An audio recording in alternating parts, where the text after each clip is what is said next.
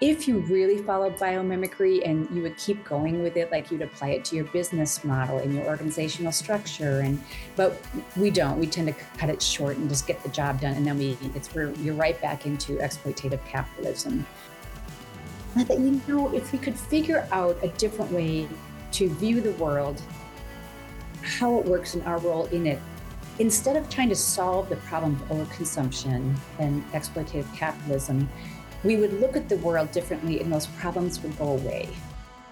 And when you have emergence between people, having a conversation or working on a challenge, and you have this openness and sense of abundance and trust and creativity and curiosity, things emerge. And you can see when it happens because people get quiet and like, oh, what is that? Hello and welcome to the Coconut Thinking Podcast. I'm your host, Benjamin Freud, and today's guest is Denise DeLuca. Denise is the founder of Wild Hazel. She's an adjunct faculty and the former director of MCAT's Sustainable Design Program. She was co-founder of BCI, the Biomimicry Creative for Innovation, which is a network of creative professional change agents driving ecological thinking for radical transformation. She is the author of the book Realigning with Nature, Ecological Thinking for Radical Transformation, and she also teaches at the Amani Institute. Denise's previous roles include education director for the International Living Future Institute and project manager for Swedish Biomimetics 3000. And she is one of the earliest members of the Biomimicry Institute. And as such, she is a fellow and part of the advisory council and a board member of the International Society of Sustainability Professionals. We have moved to Bali. We have settled in. It's taken us a little while, as you can imagine, but we're so excited to have Denise on the show. And really, we have focused a lot on regeneration and education. That said, I also appreciate the fact that the word regeneration is used more and more nowadays, that it risks losing its focus. We had greenwashing, perhaps now there will be teal washing, but that doesn't dissuade us. And we also want to think about the concept of emergence, emergent learning for schools, emergence in terms of all our interactions moment to moment, and really life by life. So the fact that Denise is talking of emergent abundance really resonates with us. Check out our website, www.coconut-thinking.com. That's www.coconut-thinking.com. And I'll leave space for my conversation with Denise. Hi, Denise. It's been a long time since we've had a podcast recording here at Coconut Thinking. It's been the summer. We've moved to Bali. So this is particularly special for me because it's been a little break. So we're exploring something that's been near and dear to my curiosity. I was going to say heart, but there's so much that I feel that I have to learn about biomimicry. So much I feel that there is to learn about going beyond biomimicry. And so I'm so looking forward to your thoughts and maybe helping us go on this path and this journey. And the first question I'll ask is, who are you and what story do you want to tell? Mm-hmm. And that is such an interesting question. There's a philosophical side to that, or a kind of a practical side to it. And I'll just start with the practical side for context, more the what am I?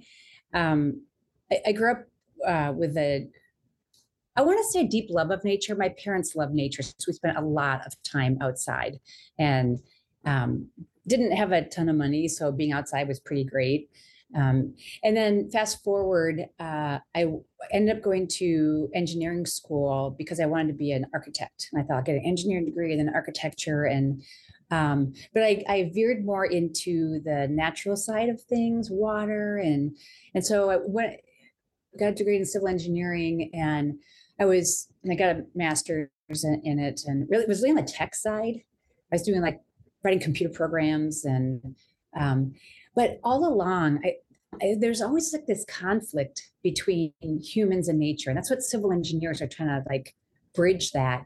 And as a woman civil engineer, I was usually the only woman in any given workspace. But I realized that was kind of a neat spot to be because it would disrupt the dynamics. And then I could help everyone kind of communicate and speak in ways that they normally wouldn't. So less confrontational and more like, what is this really about? What are we kind of achieving? How can we do this together? And more exploratory. And I started to realize how important that was. I also, I was at a time in my life when I worked for the government for a while. I've worked in and out of private sector, run my own companies, and for a while I was doing environmental consulting work, which at that time was mostly cleaning up messes, like leaking underground storage tanks, landfills, things like that. And at that time, I had young kids, and I'm like, I don't want to just clean up their messes. I want them to either learn how to clean up their own messes or make really good messes. Like if you do something creative and you leave a mess, well, then you go back and you're like, oh, it's inspiring. I'm going to do some more. So I'm like, that's what I want to do with my work. I want to like not clean up someone else's messes either. I want to teach them how to not to make the mess, or like nature, messes in nature are great. And they lead to the next thing and the next thing. And so I started just exploring on my own, like different technologies and frameworks and philosophies and tools. And among all those, and each one was like, yeah, but it's either it's not actionable or it's incomplete. It's something. But then I ran across biomimicry. And the first time I'm like, yeah, whatever. And then it wasn't until later. I was living in Montana, lived there a long time. And that's where biomimicry started. That's where I think Janine Benya still lives. And I was brought into one of their biologists at the design table classes. So they train biologists how to work with engineers and designers on biomimicry. And I was just there to help challenge the students and, support them. And during that time, I'm like, this is terrible. Like, this is so dumb. Like, these people are probably not going to be able to practice this. And what a waste of time. Like, you could be doing such big things in the world, not 15 people tucked away in Montana somewhere. And so I went up to Janine and I'm like, you should do this and you should do this and you should do this. And it's like, you do it, basically. And so eventually I was one of the first employees at the Biomimicry Institute, which is the nonprofit side. And then started working with universities and colleges, mostly engineering schools, how they can integrate biomimicry into their curriculum. And I did that for a while, and I've been teaching biomimicry in various forms for a long, long time now. And one of the things I would see when I was teaching biomimicry was that people would go through a workshop and it was amazing to them. They always have an amazing experience. And they would literally fall in love with themselves. They would fall in love with each other, fall in love with nature. I'm like, these people are probably not going to practice biomimicry. It's a rare thing to be able to practice a specific, design technique, especially something, kind of a radical, sustainable design methodology. But so many people love it. I'm like, something else is going on here. So I started watching, for every step of trying to teach the biomimicry design spiral, I would have an activity to help them understand the purpose of that step. And I would notice what was happening. And things like authentic listening would happen. Like, people were both listening and felt listened to, like pure curiosity, like learning for the sake of you just totally want to satisfy your curiosity, not to get to the next thing or to solve a problem. And then co-creation, emergent thinking, co-creativity, expansiveness, systems thinking, trust, synergy, the sense of abundance and possibilities. It's this wonderfully overwhelming feeling. And I'm like, that is actually more important than learning biomimicry. And if everyone could learn that, then we could do amazing things in whatever organization we're in. So I really kind of shifted my work to, I would say I was teaching biomimicry, which I did, but my bigger goal was to leave them with that sense of, what I am now calling, they experience their natural paradigm together, like in community, and you'd see this world of possibilities and all these things shift inside. And so who I am now is I was director of a master's degree in sustainable design for several years. And I left that so I could go back to pursuing what I started with when I wrote the book, Realigning with Nature, and bring it to the personal level. So right now I'm working to help people recognize what I'm calling the conventional paradigm. That's our thinking in the quote, real world, and recognize how crappy it is for you, for others, for the world. And then recognize your natural paradigm, which is nature's paradigm, and how wonderful and powerful it is, and how it allows you to be your best self, which we tend to experience only in our personal time. But if you can recognize it and then develop it, you can apply it in the quote, real world. And that's how I believe change can be made. And in fact, I believe change can't be made if we don't do that. So I'm really devoting myself to doing that. I've created an on-demand course and workbooks. And as a starting point, I haven't just figured out how I want to get it out in the world, because I desperately want to get it spread in many different ways and let other people run with it. I believe in emergent abundance. Like, I've done this thing, someone else will take it and something else will emerge for them, and then they'll expand and just add to the abundance in the world, but abundance of this concept.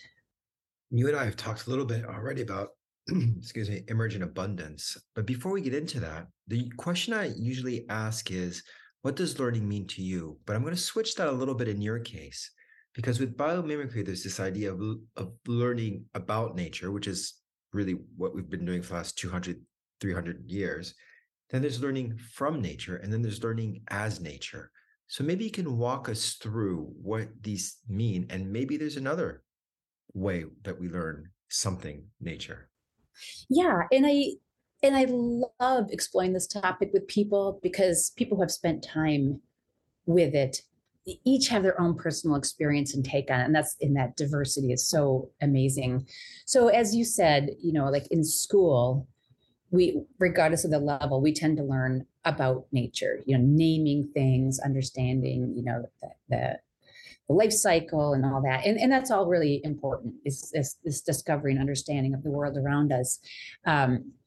But we do that from the point of thinking that human beings are separate from and above nature. We tend to learn these things in order to ultimately exploit them, capitalize on them and find value in them for ourselves, for our own benefits. Not exclusively, of course, but that's, where it tends to go. And then with biomimicry, it's about learning from nature. You learn about nature's functional strategies. So nature's strategies for performing functions that we want to perform. It could be something as simple as, I want something to be a bright red color. And the way we do it now generates toxins and damages the environment and the people that work with it, and it fades, chips, peels, whatever. But of course, in nature, you get amazing colors. And of course, it's not only not toxic, it tends to have a net, neutral or contribution. And it does it in using very different strategies. So like, oh, what is that strategy? And how might we emulate that strategy to create this color and say a fabric that then can be tossed back into the ecosystem, or simply replace a toxic. And the thing, so that's a sustainable design methodology and philosophy, which is really fantastic. And I think for us to realign with nature and to be on this earth as participants, we need to practice biomimicry or something similar to that. We have to do things the way nature allows living things to do, or you go extinct. But the problem that I've run into with biomimicry is, one, many people only do a partial version of it. They get inspired by nature. But what they end up with is something that is not a net benefit to nature. It can still harm nature. Like, for example, one of the biggest users of biomimicry, although it is officially not biomimicry, is the Department of Defense. They are all over it because you can come up with really radically innovative, design solutions. So obviously they don't have the idea of, creating conditions conducive to life. I mean, selectively, I suppose. And then the other thing is that if you, make a widget using biomimicry and your goal is to sell a kabillion widgets and it's something that we don't need, you've kind of lost the point.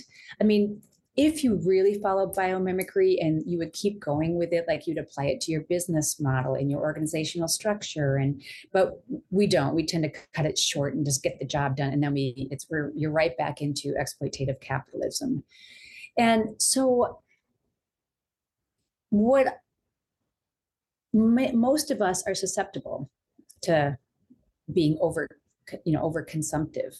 We want the next thing. Even those of us who try not to be, it's the pressures are all around us all the time. And who doesn't want, oh, that's a really neat whatever. And you may have, oh, I'm going to get, piece of art or something. So you may spend your money differently, but you still want to buy and consume and spend. And I thought, if we could figure out a different way to view the world, how it works and our role in it, instead of trying to solve the problem of overconsumption and exploitative capitalism, we would look at the world differently and those problems would go away.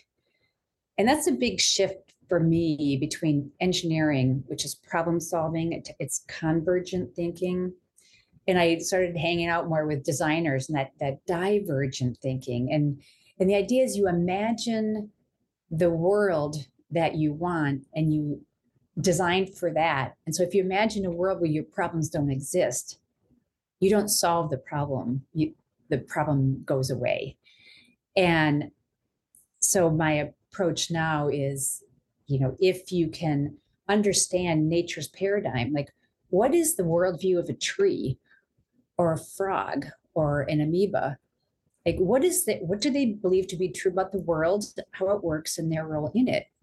And in biomimicry, they say don't anthropomorphize, and you really shouldn't look to humans as examples because we've messed so many things up, even ancient cultures, because arguably they didn't survive. So it's not clear why. But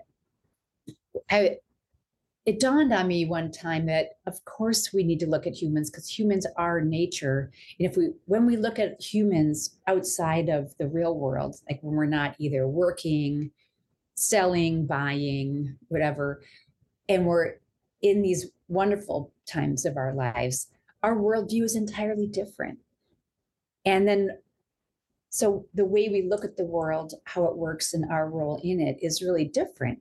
And so you don't want to buy, when you're out in a walk in the woods, you just go, wow, this is the perfect. It couldn't be any more perfect than this. It couldn't be any more beautiful than this.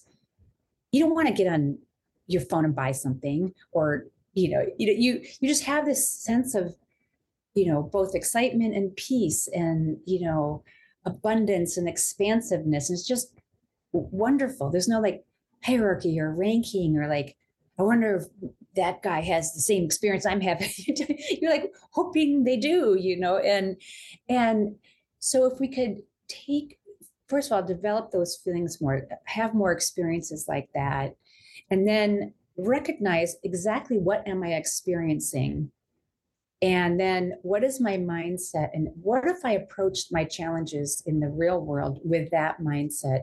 What would it look like? How would it play out? That's what I'm working on now. And that's the difference. And I'm calling it realigning with nature. And this is actually quite a critical point in the conversation, because if we think about the word biomimicry, mimicking life, when I first came across biomimicry, it was at the most superficial levels, which was how do we make an airplane or a train that's aerodynamic, inspired by the flight of a bird? Or how do we create an Olympic, I don't know, swimsuit or whatever that repels water like a shark? And that goes to what you're saying about still exploiting nature for capitalist and profit means. I'm also thinking about buildings or sculptures or whatever that look like nature. They might look like flower, a seat or a chair, whatever, a cushion that looks like a flower. That's not biomimicry. The shift here that I'm sensing is more than just replicating how nature does things, the functions of nature to make money. It's a mind shift of really going as nature and thinking about our relationships in a way that within the paradigm of nature, if nothing else, there's no waste and everything that happens is conducive to more life.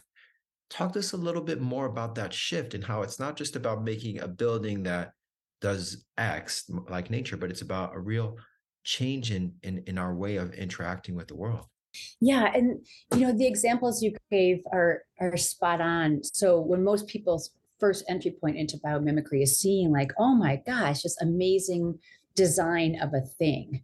And there's a lot of biomimicry in architecture too. So like you said, you could see a building that is shaped this way and uses so much less electricity and zero watt, and but it's not even necessarily exploitative, but it's still this disconnect.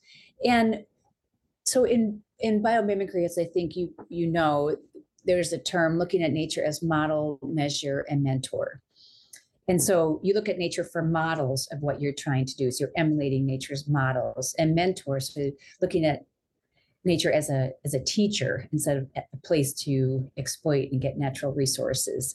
And then measure is like, well, you measure the sustainability of your design based on nature's rules for sustainability, called life's principles or nature's principles. And there's some different terms there, but it's all around the same thing. But one of the things I realized was, although those are wonderful, and I think they're a really great starting point, the language is still a language of separation. And so to look at nature as a model, it's like you're looking at nature for models. So there's that separation. Same thing with mentor. I'm going to look at nature as my teacher, and then I'm going to look at it for, how do I measure things? And this idea of being of nature is just a really different thing. Like, you should know this already. Like, it's in your soul, it's in your DNA. The shift is like, we know nature's rules. We know how to do things, but we forgot. And so part of a consulting practice, I would help people tap into what we were calling their wild wisdom that they already know. So I would have them say, ask a tree a question a challenge they were facing. It could be a personal problem or like a professional problem. And so just ask the tree. You don't have to do it out loud. You can do it in your head. And of course, the tree will ask clarifying questions, because the tree doesn't live in the kind of crazy construct that we've created for ourselves. And you keep going back and forth, asking the tree a question, and it asks you a question back, and you go back, and finally some things start to emerge for you. So it's like, well, how would the tree handle this situation? And it starts to become apparent to you what the answer is. And it's a little bit different than biomimicry. You might say, oh, the tree would do this, and so I will do that. Or simply in the conversation with the tree, you understand, you get clarity around the nature of the problem and what to do. So of course, you haven't practiced biomimicry until dealing with a specific strategy of the tree, but it's been in you all along. And you just realize, oh, I know this. And if I could tap into that deeper wisdom anytime, then, can you imagine how much better we would be running our organizations, and how much, we would develop our wisdom over time. And I think many people just don't do that. We don't have the time. We don't reflect. And of course, we might reflect in nature. And then when you reflect as nature, it's an entirely different thing. Like you're walking down a path in the woods, and you're just among your community. You're not like, oh, you're the wise one and I'm this awful human and I need to learn from you or copy you. It's like, oh, what, you can explore your differences and what you can learn from each other. And I don't know if the tree could learn from a person, but certainly the other way around. But there's a critical piece here, because one of the things I imagine that really puts people off in terms of biomimicry is, again, that science piece, the design, the engineering. Well, I don't have a background. I think about maybe a civil engineer or somebody who's responsible for desalination. They might learn from nature, and I'll use that term from specifically to figure out how I don't know, plants desalinize, or the water in Mm-hmm. order to survive Yeah. and create glucose. Oh, well, maybe we should do that. But that's really intimidating. But what you're suggesting is that we learn as nature without a technical background, but rather with an Mm-hmm. openness and a sense and a feeling of how that might be. And the organizational design is a piece that really opens us up. And also, I'm going to add another layer to this, is considering ourselves as more than human, shedding ourselves, our human shell, in order to see how we are connected. And this goes back to the systems thinking you were mentioning earlier. And it actually gets back to the original question. It's like, who are you? And well, I'm just the temporary manifestation of the, the molecules that created me. And then I've, eating and whatever you do with your life, you are who you are, and you're part of this much bigger whole and this timelessness. So when you die, your body turns into something else. But even day to day, you're always giving, you've got waste going out of your body, you're sweating, your skin is falling off, and you're taking in air, and that's getting incorporated into your cells, and you're using energy. And it's just a constant flow of energy and molecules and calories. And then, you think about the quantum physics level, and we're participating in this always. So we can't like not be part of nature. And that's something I try to help people get to. Like you could be in a basement in a city and you're still part of nature. You couldn't, unless you can't not be. And that's a really freeing and opening feeling. And once you start to think about that, and there's so many different paths you can go. One is, for example, tackling this issue of mass loneliness. It's like you're never alone. Nature's got your back. Like you can breathe anytime you want, and there'll be fresh oxygen in that air because you are actively participating in the green friends out there.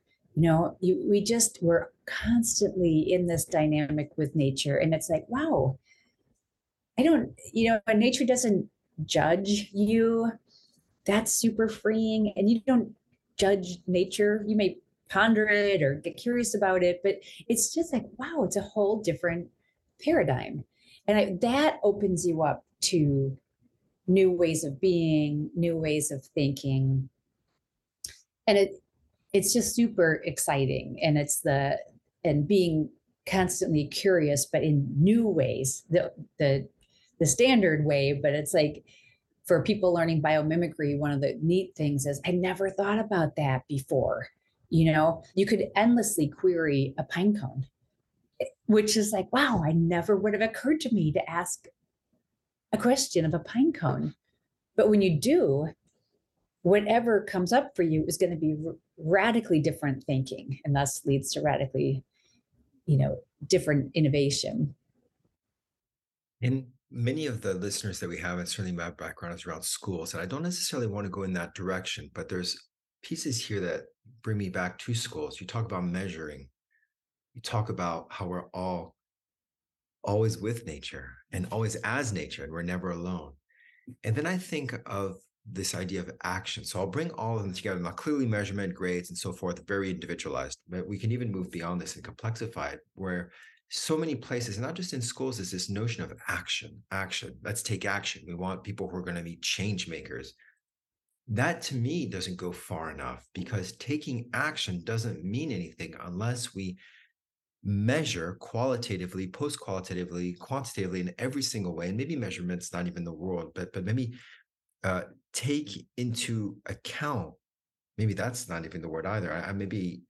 There's something else here. The impact that we have, the responses that we lead to, the fact that it's not even a linear process of if this then that, or when I do this this happens, but the oscillation, the synergy of how we are as the world, and the responses that we can't dissociate because we're together. And these are ideas that are so hard to express because we seldom talk about it, and because it is so complex. But how can we get beyond this idea of action and change the world, and realize that as nature, it's not about us. It's about the way we interact with the world. And yet it's totally about us, like in my book, I was like, to a tree, it's a tree centered world. And to a frog, it's a frog centered world. So it's okay as a human that it's a human centered world.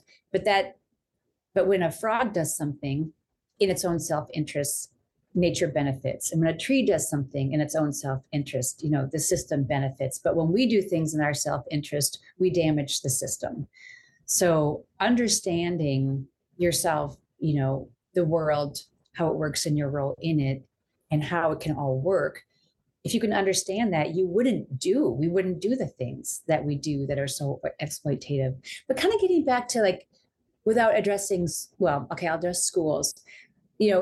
Conventional schools, at least in the United States, are designed to crank out employees in the exploitative capitalist system. People who are controllable and productive, and we train them to be consumers. So you're on this constant treadmill, and of course, media picks up from there, and marketing. And then I think people who are trying to take alternative education and make people into change makers. The one thing I would wonder is, just like as an engineer, I'm trying to solve problems. You're putting energy into the problem, and you're in the problem space. And if you stay there, then your solution is going to A, put energy into the problem, and B, in the solution space, in the problem space. And whereas if you can imagine the world that you want, and then train people to understand it and create it and be that, I think that's the next shift. So young people need to understand nature, feel nature. It would be just, in my book, I've got all these silly expressions, but it's like second nature, to be, but it's your first nature. So it needs to be experiential, and then emerges into intellectual. And we tend to go the other way around. And I'm personally, part of who I am is I am on this journey of trying to be the thing that I'm trying to help people be. And it is a journey, because at my age, I've had a whole lifetime, of being in the conventional paradigm. I still tend to use the conventional paradigm to describe the natural paradigm, which is crazy, so I'm more and more trying to step out of it. But if students, you think about, instead of being a good consumer, a good worker, or even a good citizen or a good change maker, what if they were a good participant of the world? When we say the world, we mean of nature. So they understood what that looked like, viscerally, spiritually, and intellectually. And then the skills, what would it take to design that, to live in it, to maintain it, given that we have this, I will say quality of life, but that's a questionable term, because that's not all going to go away. And you can't just say, oh, I'm going to go live in the woods, because that's not possible for everyone either. So helping students again, change making tends to focus on solving problems, and blame, and there is a need for that, for sure, especially in the time of transition. But that can't be the only thing, because what happens after that? Like, what do we really want? And children are amazing in their ability to freely imagine. Adults struggle with that. We stop imagining and then we problem solve, and we're all proud of that. But with really understanding how nature works and how humans work, individually and collectively in and with nature, and then how do we create that in little ways and big ways, and I think you guys do some of this, but learning, in indigenous ways. Of course, that's all. People have always lived in concert with nature because there was no choice. But how do we live in concert with nature, given where both civilization and technology have come to now? And that's a beautiful word that was escaping me: participating within nature, as nature. And I'll still say, though, it's not about us, but it is about us, yes. But just depends what we define as us. It's not affixed to us. We can move that. Yeah. We can move what Yeah. us is, and maybe that's that's also a key. And I want to go then into this idea of emergent abundance. Two very rich words: emergence, abundance.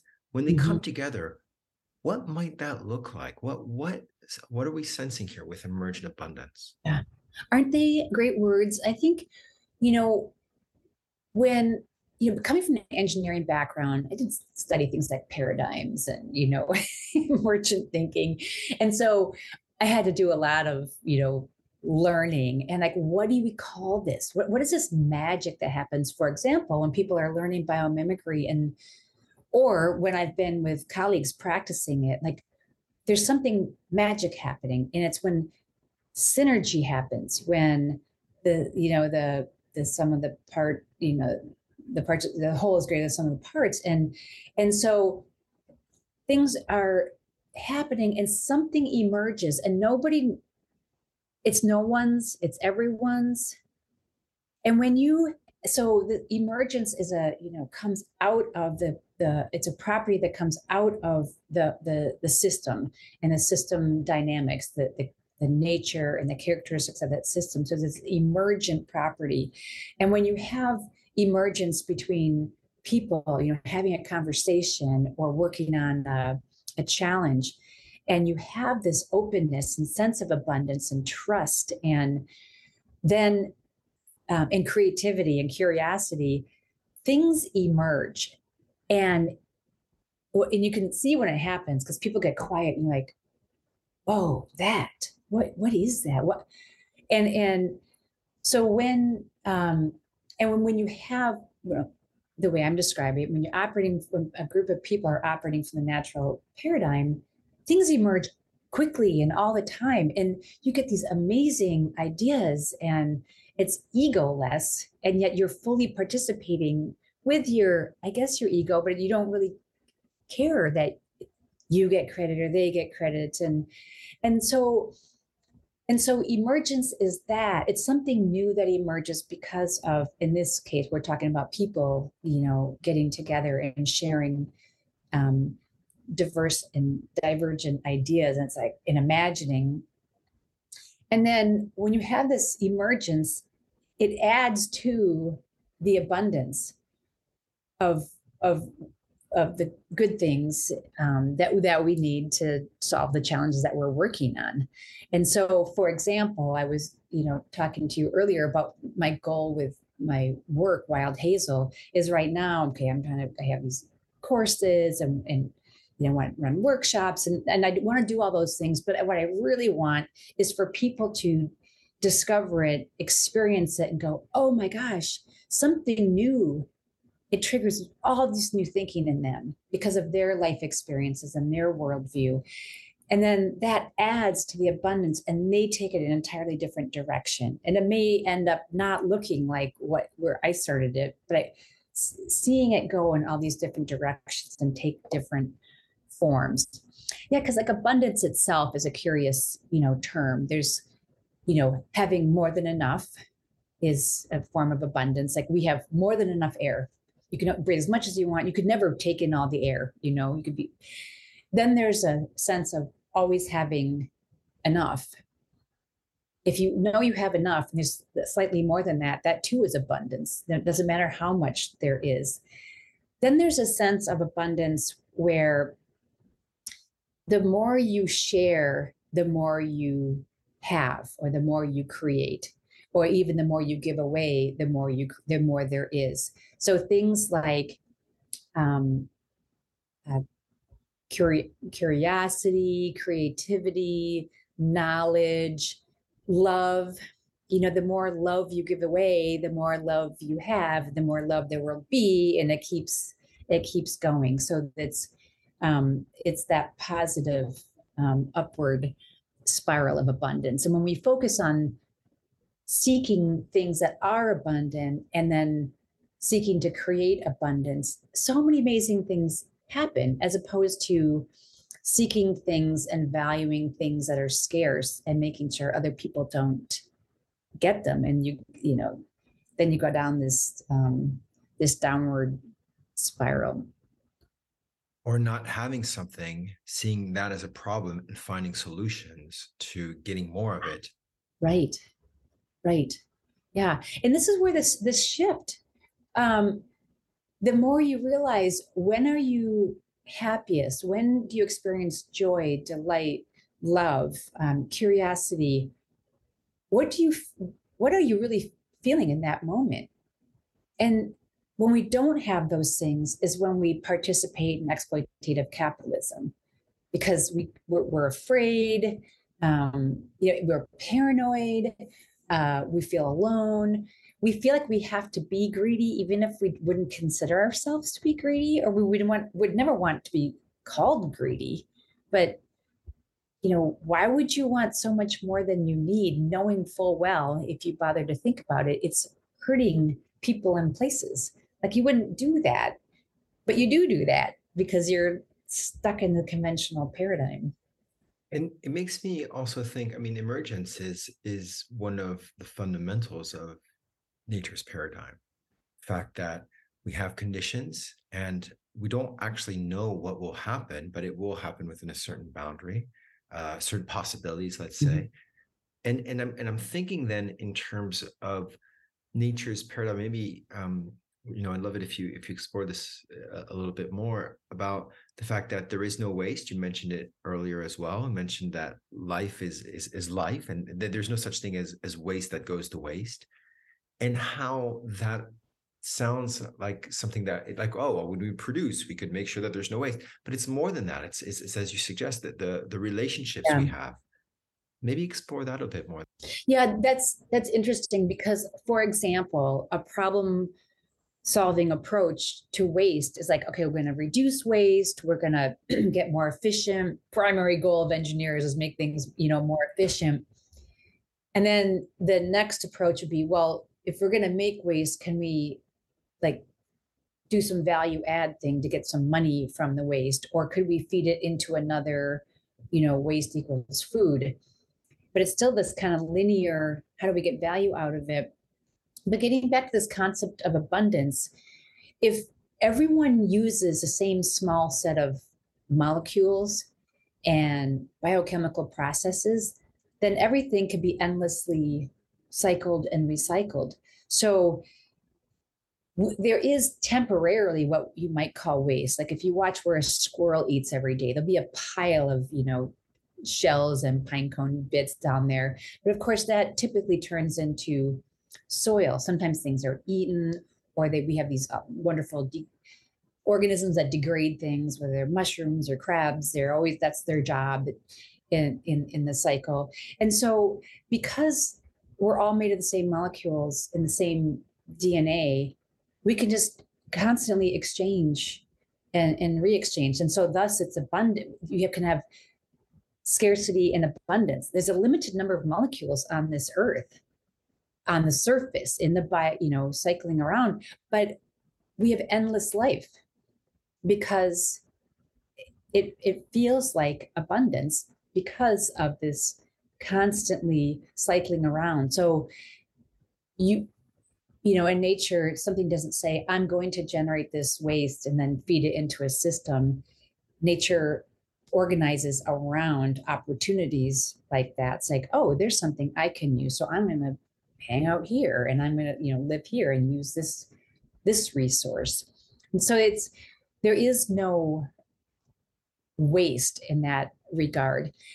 Another curious thing, looking at this waste efficiency concept that we tend to have, is that one question I like to ask engineers to help them just rethink things is, I'm like, okay, how would you measure the efficiency of an apple tree? I'm like, well, what do you mean? Answer the question. Because with engineering, it's one parameter on the numerator and the same one in the denominator, energy in, energy out, for example. And it's like, well, if the goal of the apple tree is to make new apple trees, most of those it's super inefficient and most of those apples are wasted. If the goal of an apple tree is to feed, animals, again, most of them fall on the ground and rot right there. Well, so you start asking all these different questions, but of course it's because everything's part of a system. And so people will say, well, photosynthesis isn't very efficient, because photosynthesis is doing more than the one thing that you're measuring. It's doing all kinds of things that's dynamically optimized. And of course, it's evolved to be dynamically optimized and can shift when things need to shift. So waste is a funny concept. Is an apple rotting underneath an apple tree waste? Yeah, of course not. But we might look at it as such, depending on how we are looking at that situation. And then when you mention efficiency, I keep thinking of this idea of survival of the fittest, which is actually kind of a misunderstanding of what Darwin was saying. But nevertheless, we think, well, we have to be the most efficient because it's survival of the fittest. But that's not how nature works, because the competition nature is different. It's about optimization, as you mentioned. Yeah. What are your thoughts on that? Yeah, and for people who don't know, we tend to think of fittest as the most like in shape, the fastest, the strongest, the best fighter. But that's because, again, that's our conventional paradigm, thinking, and which we are taught in school. And what Darwin meant was the ones that survive are the ones that can best fit themselves into the system where they are. And so they figure out strategies to what I'm calling like align with nature, but it's more specific to exactly where they are. So it's the best fit. So they are the fittest, which is not how we would normally think of that that word. And we can't. It's so hard for us to get away from the conventional paradigm. And I do it myself. You just spend your whole life learning things, and people say, oh, you have to unlearn them. And I used to bristle at that, but I think you just have to really deeply learn a new thing. But you still go, well, what about that? It's like, you can't, those questions don't make sense. And so like some of the questions you're asking, if you asked a tree that question, it just would be absurd. That's how you need to shift your thinking. If you look at any organism, of course, it's all part of a system. There is no such thing as an individual entity. It wouldn't make sense, and it's like, oh, well, what does make sense? And you just, keep exploring that and keep exploring that. And this, gets back to your original question, who are you? It's like, if we define ourselves by how much we produce, our degrees, our job titles, our possessions, that's really problematic, because it's aiming at, doing things at the expense of other people and in hierarchy to other people. There are hierarchies in nature, but it's not about control. It's about, well, there's It's about what needs to be done. And all these different things need to be done. And one way to do it is through this hierarchy. Another is through like a heterarchy. So you're always having changing leaders, but you still have to have like a leader. And there's things like swarms. So there are no leaders. And then you have one that I call roots and shoots. So like a like a seed is well, let's look at a coconut. A coconut might float down a river and land on a beach somewhere, and it's a leader.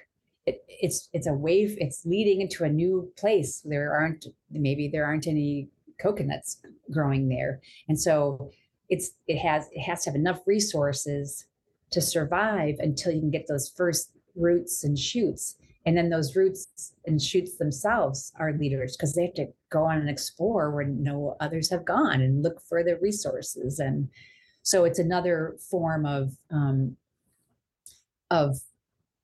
leadership. So there's different forms of leadership that you can learn from nature. Tell us about your work at Wild Hazel, which is your company. So what is it that you're doing and trying to shift? Yeah, so it's brand new.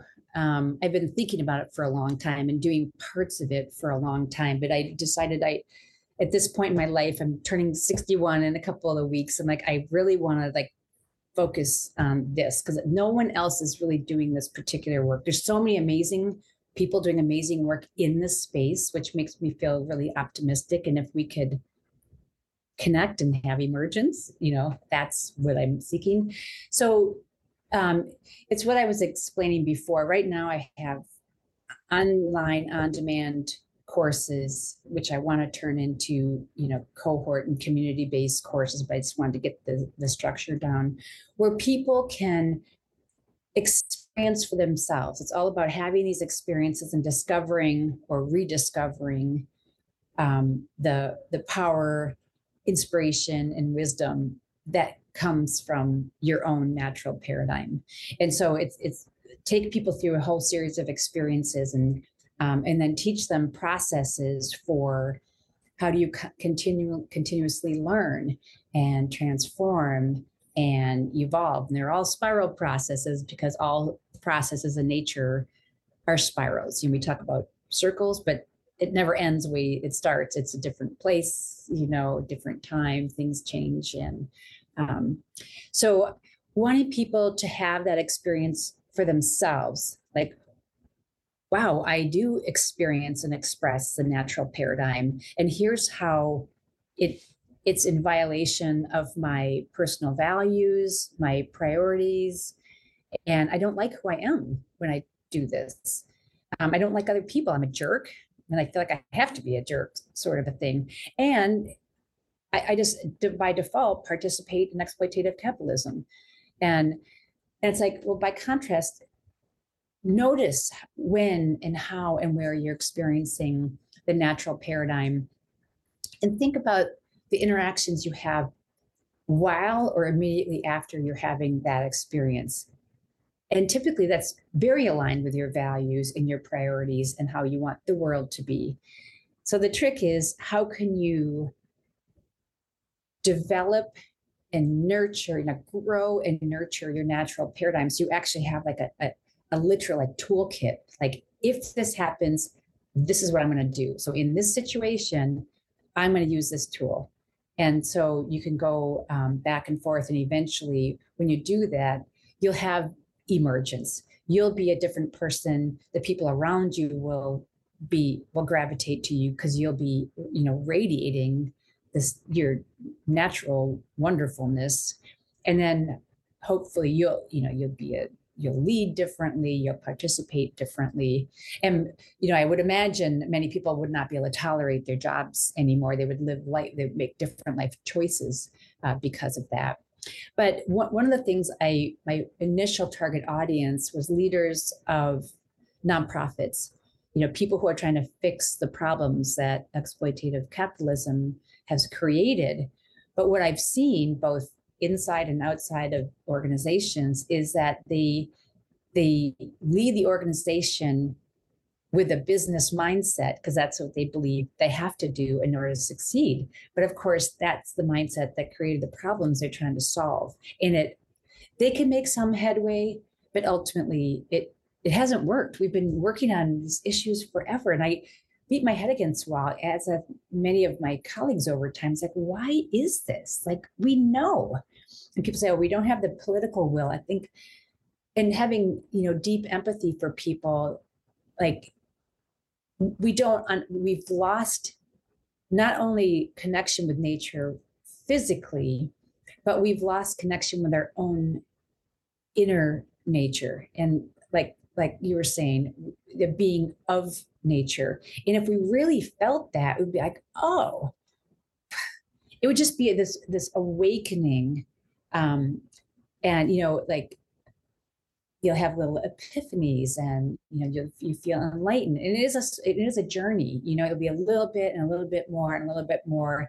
And what I want to do is to reach enough people or small groups so that together they can create this new emergent abundance and design the world that we want to live in.